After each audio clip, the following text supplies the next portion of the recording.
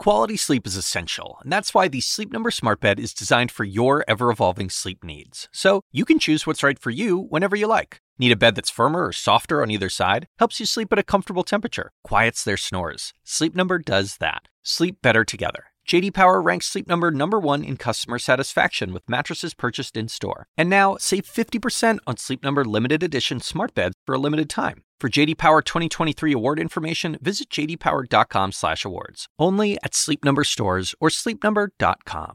All right, Aaron, that was a very poignant remembrance. Thank you for giving us that sense of perspective about what we've watched this world go through, what we're going through now. Are we showing the same desperation, the same daring do to deal with the challenges we face? That's an open question. Have a great weekend, my friend. You too. I am Chris Cuomo, and welcome to Primetime. Coop is off, probably on daddy duty, if I had to guess. You got me for 2 hours tonight. Now, the virus is now inside the Trump inner circle. So they're doing all this testing, all this tracing. The president's upset. They're saying they have to be super careful because they don't want it to spread.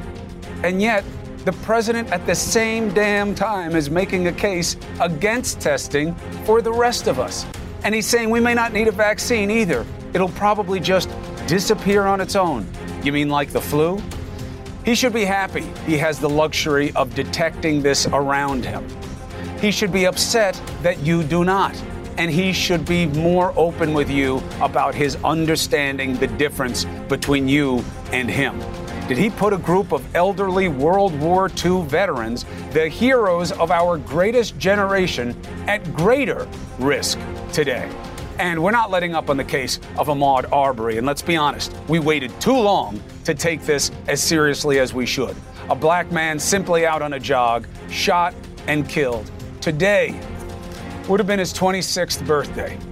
It took this day, 75 days after the crime, for investigators to say probable cause was clear to bring murder charges. Really? It was clear from the moment they saw the video, and they had that video day one. Don't believe these people telling you the video just came out. The cops had it from jump.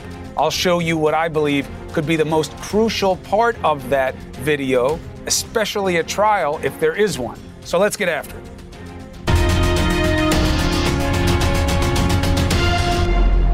I tell you, no president wants their name attached to something like a depression, all right? They are very rare. But today, an unemployment rate of 14.7%, the worst jobs report in American history. More than 20 million lost their livelihoods last month, and far worse, the losses of life.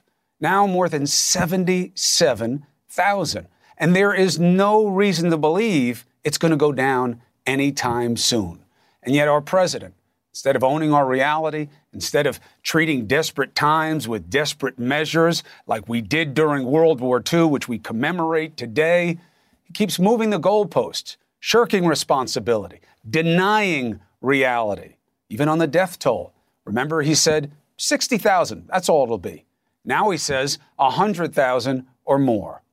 This is all dangerously close to him politically, but more importantly, personally now. A personal valet has the virus. Now the press secretary to the VP, married to one of the president's closest aides, has the virus.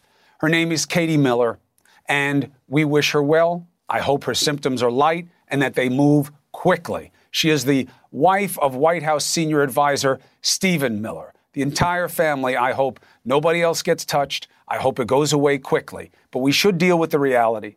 2 White House staffers in 24 hours with confirmed positive tests. Okay? That's how it happens.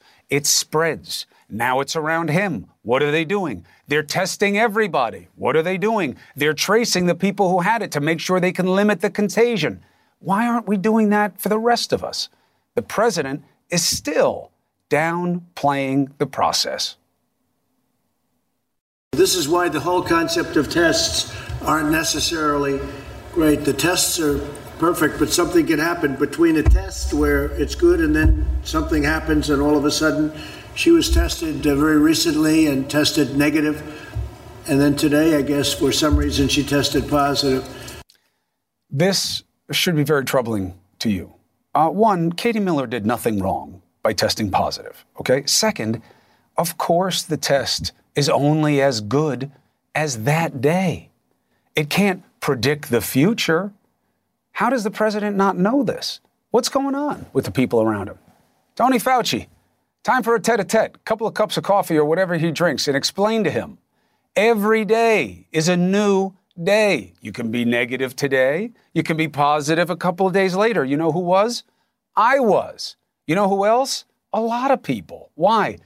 Because not only can you be exposed and get the virus after you've been tested, which is kind of the duh part of this, but this virus takes time to build in your system and come to a level where it will be detectable and where your body is starting to lose to it. But no matter the science, forget the sophistication. What's the simple part? Everything that I just told you is more reason to have more testing. They obviously matter. It's not a discount argument. You know, the thing's only good for today. It doesn't tell you what's going to happen tomorrow. So why even do it? Really? I mean, if I said that, I might be taken off the air for a while. But from the President of the United States particularly, one thankfully remaining healthy, in part because all of the testing done around him. Let's bring in Chief White House Correspondent Jim Acosta. Jim, I got to tell you, a little unsettling to hear the president kind of coming to a new conclusion that a test is only as good as the day it's taken on. Very unsettling, Chris. Not more unsettling, I think, than having two staffers in 2 days test positive for the coronavirus. That really sent some shockwaves through the White House. I talked to a senior White House official just a short while ago who said they are understandably very concerned. They're very worried about whether or not somebody else might test positive. I can tell you just some new information, Chris. In the last couple of minutes, this official tells me that they performed contact tracing inside the White House. That Katie Miller told officials here inside the White House who were the people that she was in touch with. Those people were reached out to and tested for the coronavirus. Those tests came back negative, including for her husband, Stephen Miller. That's the good news at this point. But in the meantime, there is a sense, Chris, and there's just no way to tiptoe around this, that the president and other members of his team, not all of them, but many of them, don't take this seriously enough. You saw this down on the National Mall earlier today where the president was meeting with World War II veterans. The president was saying, well, I don't necessarily have to be wearing a mask because I was staying far enough away from them. These are elderly members of the greatest generation. It was sort of a monument to risky behavior, seeing the president down there on the National Mall doing this. But in the meantime, here at the White House, they say they're going to be doing more cleansing around the hallways of the West Wing. They're going to make sure that, the staffers who go into the residence of the White House are wearing masks and that they do more testing and temperature checks. But no question about it, you have a president, you heard this earlier today, sort of downplaying the need for testing when they were ramping up testing everywhere you look inside the White House because of this positive case involving Katie Miller. And look, let's be clear. They're doing the right thing. Temperature checks, I'm not a buyer. Too many people get this and don't have fever as a symptom. I did. Now, I saw a picture of Katie Miller not wearing a mask, and I think you were standing right next to her. Now, I know we try to keep ourselves outside of it, but you know what? I need you. And if you're out and around there, are you worried that she didn't have a mask on? And I'm not saying she meant it. She probably didn't know that she had the virus. I would guarantee almost certainly she didn't. But that was not me, but that was one of our producers, Nikki Carvajal. You can see her on the far left of your screen right there, Chris. I was not in the pool that day, but she was, as well as one of our photographers. And as you can see, Katie Miller, this was just yesterday. The vice president was dropping off PPE down in Alexandria, Virginia, and she was not wearing a mask and interacting with the news crews. But as you can see there, the members of the press are wearing masks. Yeah. I was wearing one earlier today, even live on the air and in the briefing, because, listen, when they tell us that the vice president's press secretary tests positive for the coronavirus, I'm going to wear a mask. There's nobody around here right now in the press area, so it's okay not to wear one, I suppose, for the time being. But no question about it, Chris, this was very worrying. And we had members of the press who were in the West Wing this afternoon scramble over to what we call lower press, which is the office of the press area of the White House, where the more junior press staffers are located. Instead of those staffers being in their offices, White House physicians were in those offices giving everybody coronavirus tests, including me. I'm pretty sure I came back negative because they didn't tell me that I tested positive. But that's how things changed very quickly here earlier this afternoon. Look, The reality is this is a reflection of what we need everywhere. Testing is truth. It's the only way you know anything, especially if you're anxious to get us reopened. If you want us to be reopened, the only way that you'll give people confidence to go out and restart the economy through demand is if they have some indication that it'll be okay for them to do so. I'm glad that wasn't you there. I'm glad Carbajal had the mask on. Now, the one quick thing. Are you hearing anything about Rick Bright? I know that he sat for an interview, but is there any word of him being reinstated? You know, interestingly, I had his lawyer on earlier this week. Here's why I ask you, Jimmy. And the administration says this guy needs to show up for work, man. We gave him this great job at the NIH where he can make a big difference for people with coronavirus if that's what he cares about. His lawyer said, what job? He hasn't been told about any position. And they know where he is. He's been dealing with some physical effects and ailments recently. What's the latest?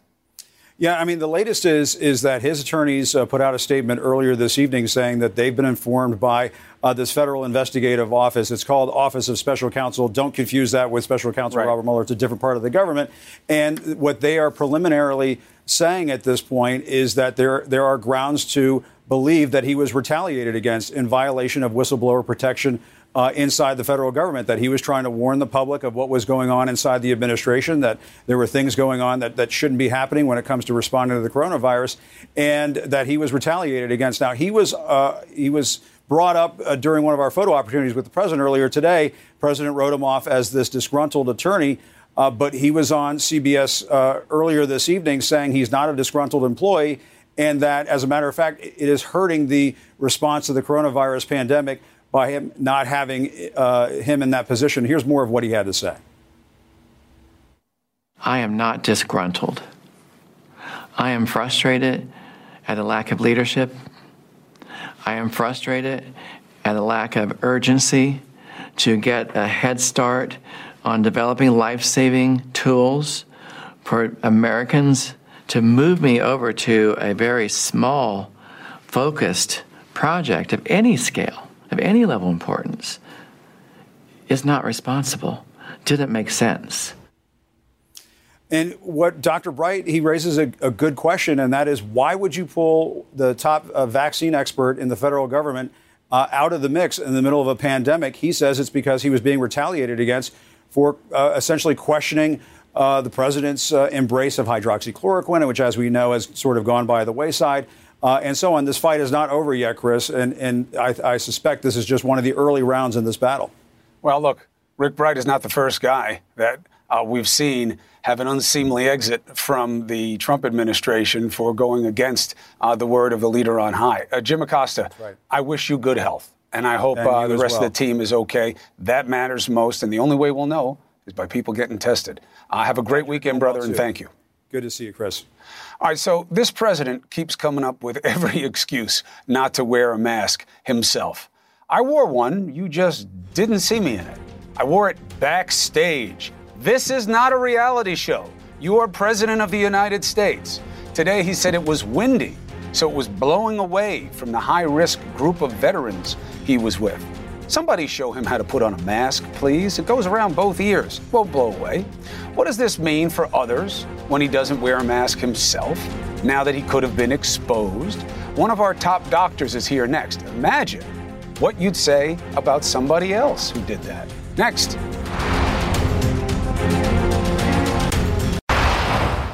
West Wing is nervous. They should be. 2 positive cases in 2 days. You know why that happened? Because this virus is still spreading. Now, our leaders are getting tested every day. That's good. The people who test positive, unfortunately, are having tracing done. Very thorough. That's good.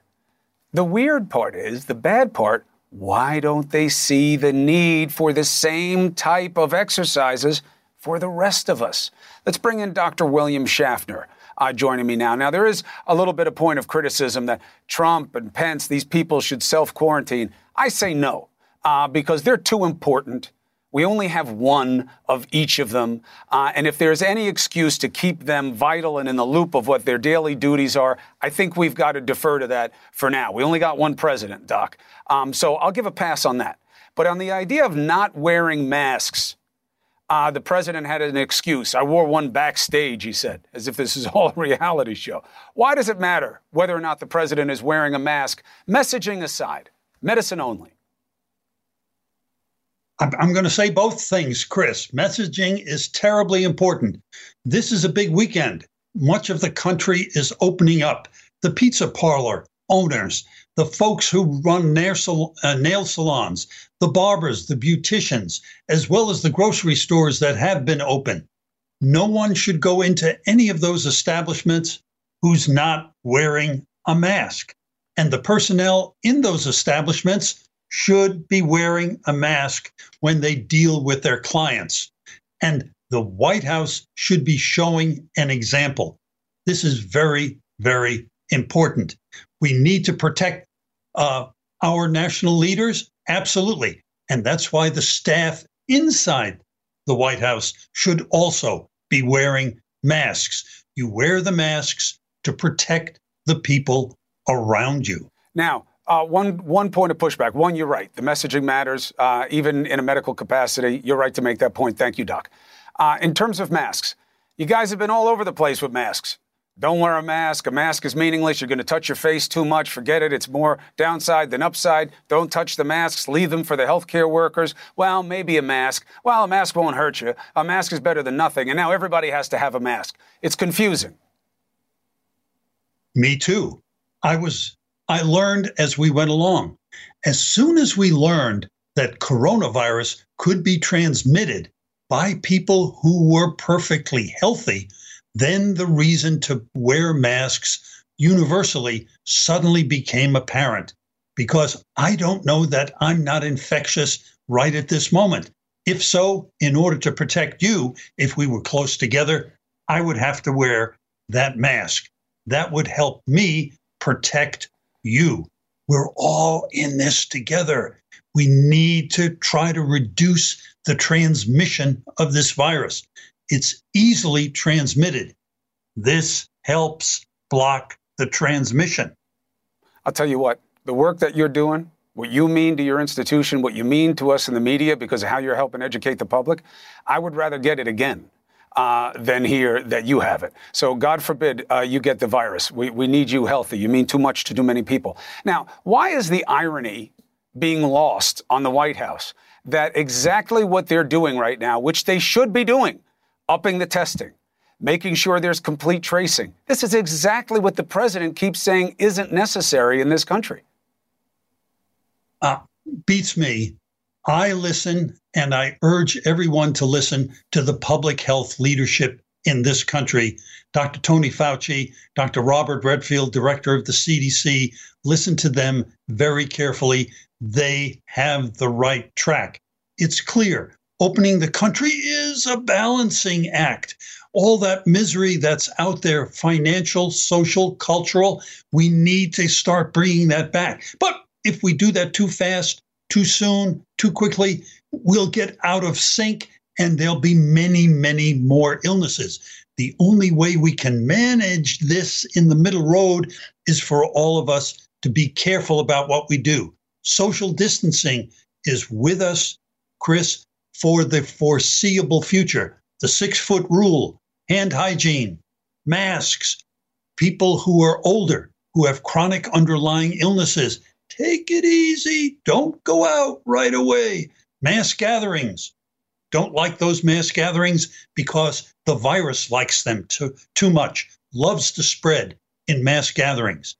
Take it easy. All right, I hear you saying take it easy. And I see you say listen to Tony Fauci. But anybody who wants to be played by Brad Pitt, I automatically discount in terms of their credibility. Fauci's out, as far as I'm concerned. And it doesn't matter because the president says something else. He says, Schaffner, you're a smart guy. Not as smart as me. Fauci, here's what he says about why we even need a vaccine or not. I feel about vaccines like I feel about tests. This is going to go away without a vaccine. It's going to go away, and we're not going to see it again. You may have some flare-ups next year, but eventually it's going to be gone. What to worry about? It's just going to go away, he says. Like the flu goes away. except we need a vaccine every year for that. And there's absolutely no basis in science for anything he just said. So what is the message for people to hear after the most powerful man in the world just told them that? Please, the coronavirus is not going away. It's here. There are many people who are not infected. It's very contagious. It loves going from person to person. We need to be careful, and we need to keep working hard on both therapies for when you get sick as well as vaccines.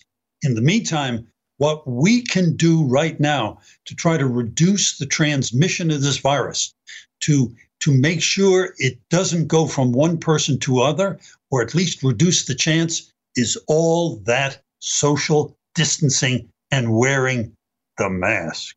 The mask is the new normal. Dr. Schaffner, thank you so much. You make it interesting and informative, and I wish you a great weekend. Stay healthy.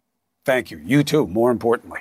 Now, I kind of love Schaffner, I got to be honest. I wish he'd been my doctor. Although my godfather was my doctor growing up, and he's a great guy too. He's my godfather. So, listen, here's what I don't love.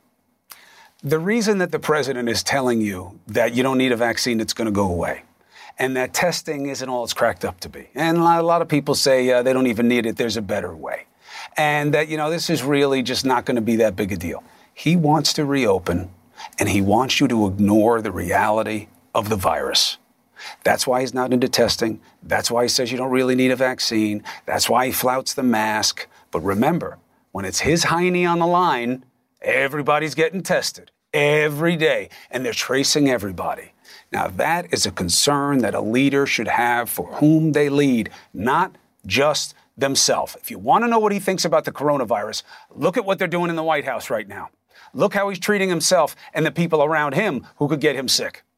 That's what you have to watch. All right, a lot of new details coming up, and something else we need to watch, and I blame myself for not putting your eyes on this sooner. Shame on me.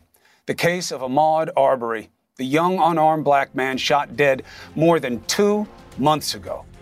No police action. His accused killer arrested just yesterday. The 2 white men gave police an excuse for the killing that is very suspicious on the face of the video that the police have had from day one. What the police said today and what they should have been saying all along. Next.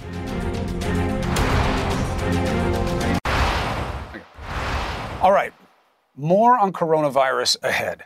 But we waited too long to get into a story that matters too much. And look, it's got to be about fairness under law. You got to have the facts come out. You're probably going to need a trial. But you can't ignore it. And you can't ignore a situation where there's been no police action for months. All right? This is an obscene case in Georgia.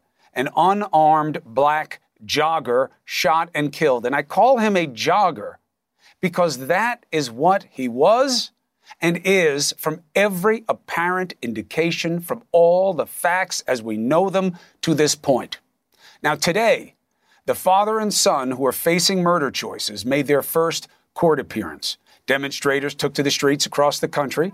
Many were running 2.23 miles in celebration of what would have been Ahmaud's 26th birthday. Why 2.23? This happened on February 23rd. Now, the arrests are the appropriate process for what we understand in this situation. Probable cause seems to be a very low bar, and they get over it easily on the video alone. And remember, please stop spreading misinformation, or at least stop believing it. If you're spreading it, I probably can't have any effect on you. The police had this video from day one. They wrote about it in their initial reports on this. It is not new to them. I want to show it to you again, okay?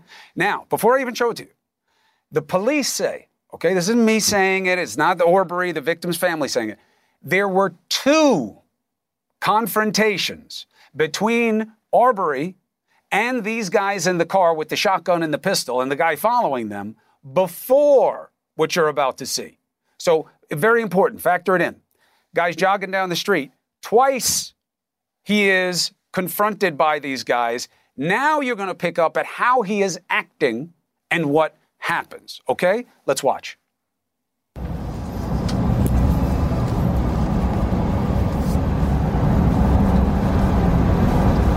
jogging? Open the mic. You see him jogging? Get the bottom third off. You see him jogging? Now they're trying to get him again. Camera work's not great, but we only have what we have. Now he runs around the truck that has already come to him twice. There's a man with a long gun. They start a fight. The father and the son say he attacked them. Now, let's look at what we know from this, okay? What did you see in Ahmaud in the first scene? What was he doing? He was running at a steady gait down the middle of the street, okay? You're going to see it here. This guy's pulling up. This guy's going to become of interest, by the way. Why'd you take this video? What was your role in this? See? You see him? There's Ahmaud. Now, let me ask you something, okay? Just think. Just common sense, okay? You don't have to have 20 years of investigating these cases like me. You don't have to have a legal background. Just common sense. You are fleeing the scene of a crime. Men have approached you. 2 white men. You are black, okay? They have weapons. They've approached you twice. And then you are still jogging down the middle of the street? Is that what somebody does when they're fleeing the scene of a crime? Jog down the middle of the street? No, it is not what you do. It is what you do when you are intent on jogging and are probably having some kind of emotional state of shock from the fact that these white guys keep coming up to you. But he kept jogging because that's what he was doing. Reasonableness dictates if he was on the run, what do you do if a guy pulls up in a car and starts asking you about what you're trying to escape from? Keep jogging in a straight line down the middle of the street? No. You brake left, right. You try to get away. You be evasive. That's what people do. Especially when they have reason to do it. Not here. Remember, police had this video. Police know from the investigating of talking to the guys that they finally arrested 70-something days later that they came at the guy twice before this. He never ran away. He never dodged for some backyard. He never tried to escape. Not until the guy came out with a long gun in his face and the father and son say he attacked us. What do you do when guys that intent on talking to you jump out of a truck with a long gun in your face, let alone injecting the race into this? Martin Savage has been on this story. His reporting took us deep into how this video came out and really exposed something, Martin, that can't be underestimated, which is the police had the video. There's all of this talk online in defense of the process here that, well, it's new information to all of us. Not to them. You were at the demonstrations today. No. Tell us about the state of play, Martin. And again, thank you for giving us the information that gave us such insight. Absolutely. The demonstrations today were the largest that we have seen when it comes to support of Ahmaud Arbery and his family. There were hundreds of people that gathered in front of the Glenn County Courthouse. This demonstration had been planned even before the arrest had taken place. It went forward even after the arrest had been made. And the crowd was still frustrated. As one of the speakers said, this is not a celebration. This is just step one on what has been a very long road of trying to even start the process of justice. Many people are very upset with the previous DAs. They're asking that they be resigned, fired, or ejected from office. And they believe that what has happened here has been exemplified by the GBI, the state level of investigation, which comes up in less than 2 days with the decision that, yes, you must make arrests, whereas the local investigators, that's the Glenn County Police Department, for over 2 months couldn't decide whether they should do anything. So there's still a great deal of anger and frustration. Well, that's what happens when an innocent man is shot dead on the street and nothing happens for 2 months. I know you understand that, Martin. You've been all over this country bringing truth to light in situations like this. The GBI, the Georgia Bureau of Investigation. So the local authorities, somewhat taken out of the mix here, replaced by state investigative authorities. They said today that the video is a very important piece of evidence. We don't need them for that. What else did they say? Well, they pointed out that the investigation had been done almost completely by local authorities. They only interviewed a few more people in the neighborhood. What they really did was they went through all the documents. They went through all the evidence. They went through all the material that local law enforcement had, including the video, which, by the way, the head of the GBI, who I asked directly, I said, when did local authorities have it? He said the day of the incident, they had that video.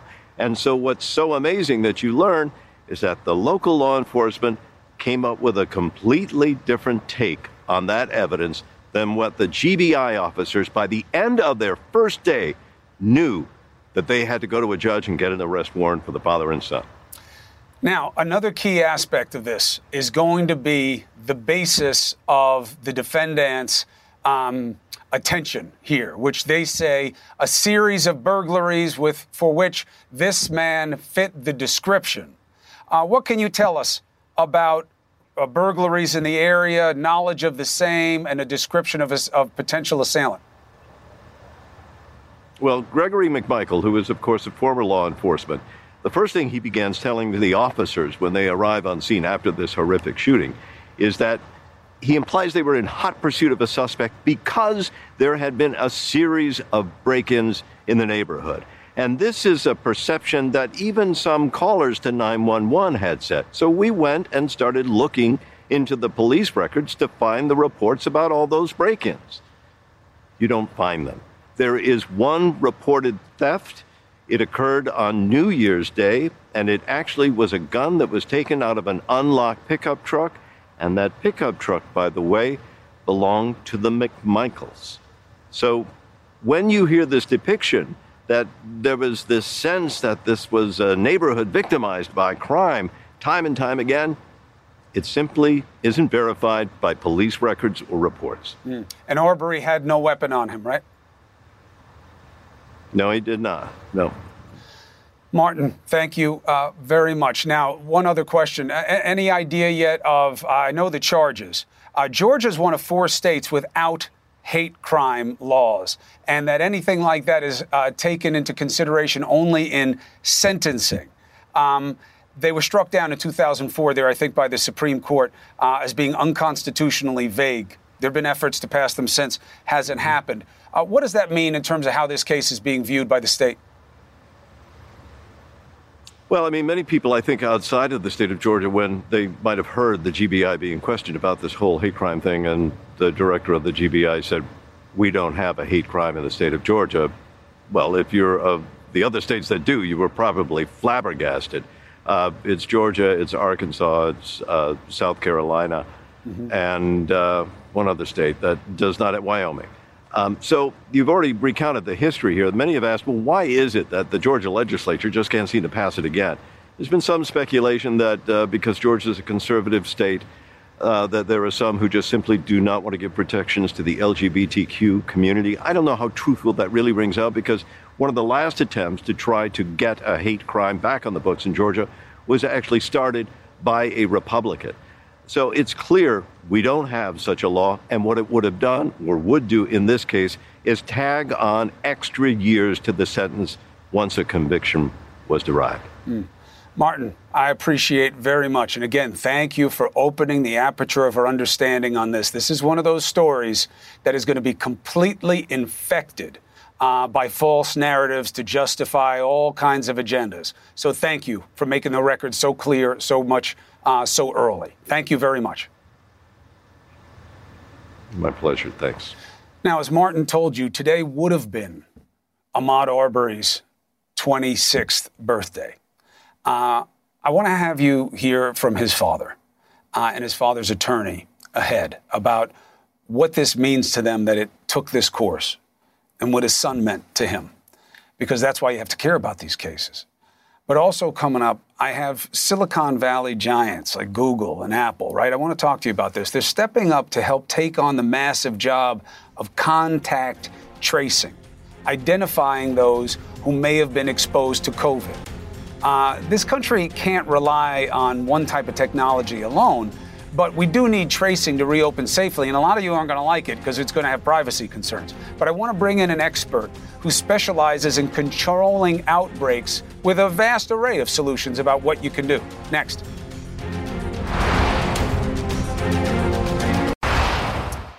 All right, contact tracing, very important. You're seeing it play out in the White House right now.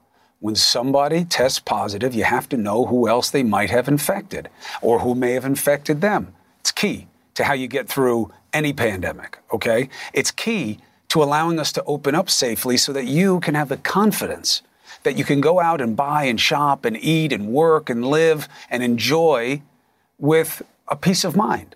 So we need more testing. But we also need this companion part that you hear very little about. And really, that's because it's even harder than testing. And it's more expensive than testing. It takes a lot of manpower and time.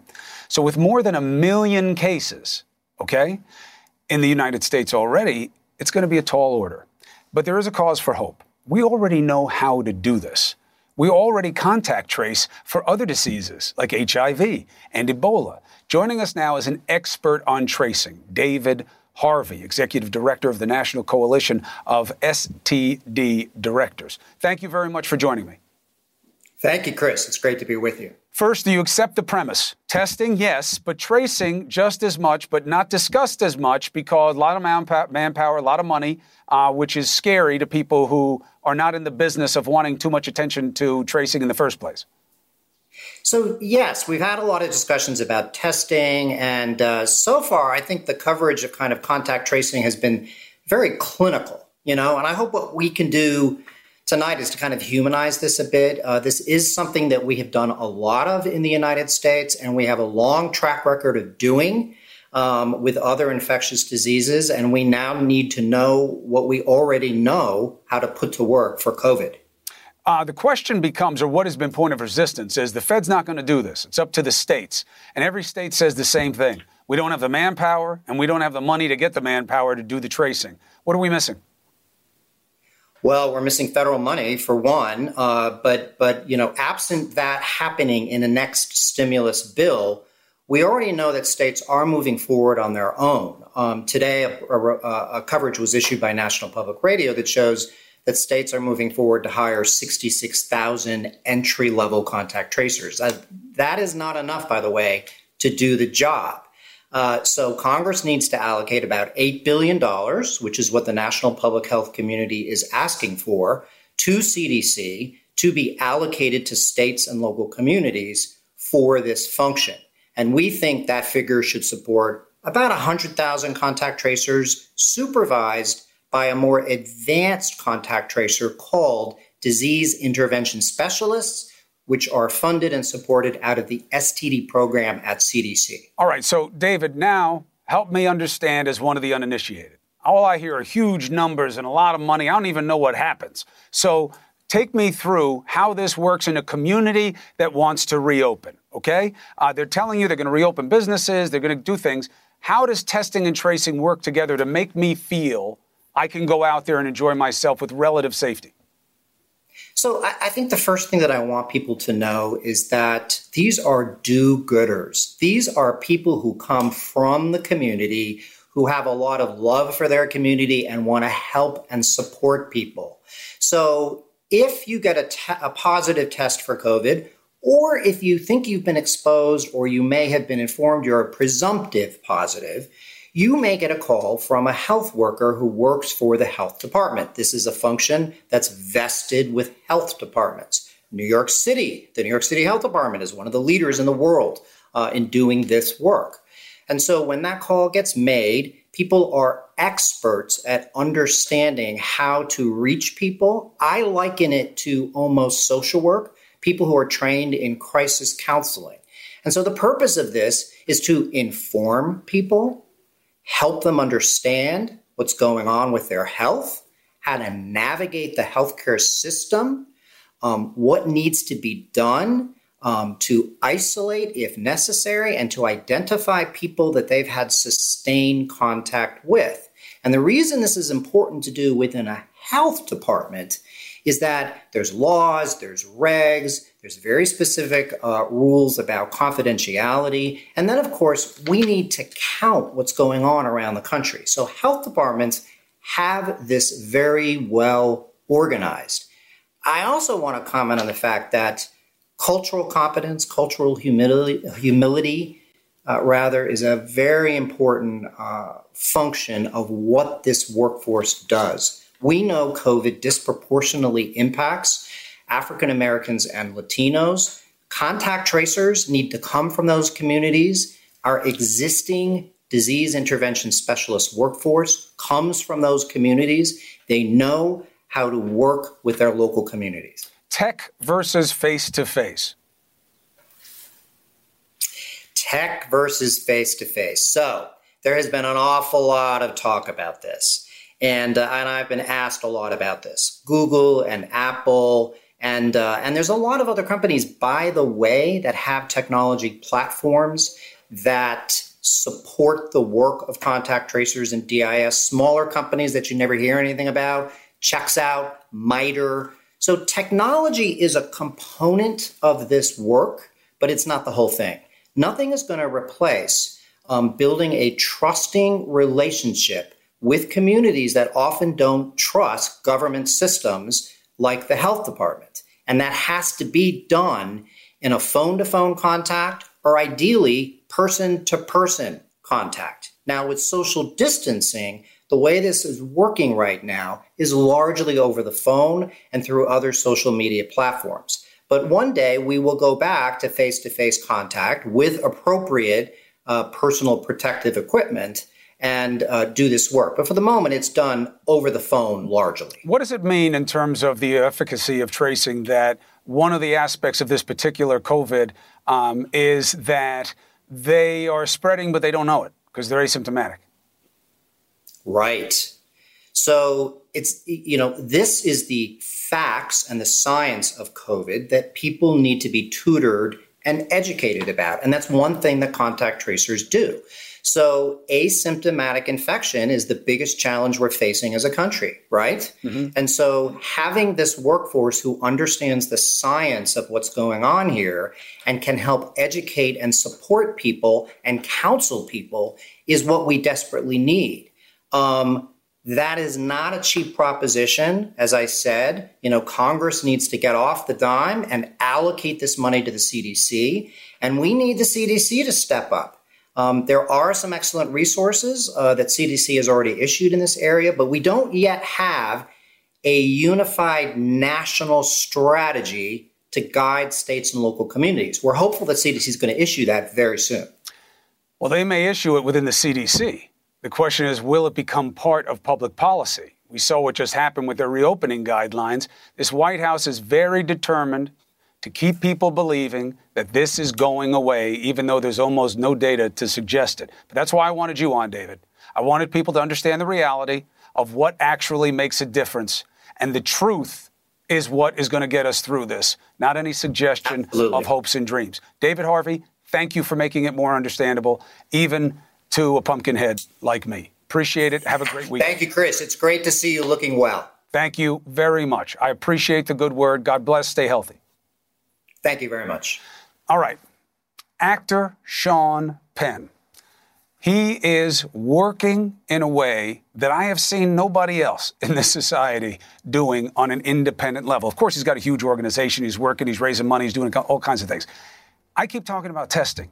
He heard it long before and took it into his own hands and is building an organization to help stop the spread. This is no dilettante thing. He's not the face of a situation. He's not raising awareness. He is doing the work. He and his group are creating testing centers that people can come up with protocols that are quick, that are easy, and he's helping our first responders. You got to hear from him directly, and you will later on. First, Dr. Sanjay Gupta on the president's risk with yet another infection confirmed among a key White House player. New, next. Quality sleep is essential, and that's why the Sleep Number Smart Bed is designed for your ever-evolving sleep needs. So you can choose what's right for you whenever you like. Need a bed that's firmer or softer on either side? Helps you sleep at a comfortable temperature. Quiets their snores. Sleep Number does that. Sleep better together. J.D. Power ranks Sleep Number #1 in customer satisfaction with mattresses purchased in-store. And now, save 50% on Sleep Number limited edition smart beds for a limited time. For J.D. Power 2023 award information, visit jdpower.com/awards. Only at Sleep Number stores or sleepnumber.com. I'm Dr. Sanjay Gupta, host of the Chasing Life podcast. In honor of our 10th season, we want to hear from you. Leave us a message at 470-396-0832. and tell us how you chase life. It could be used on an upcoming episode.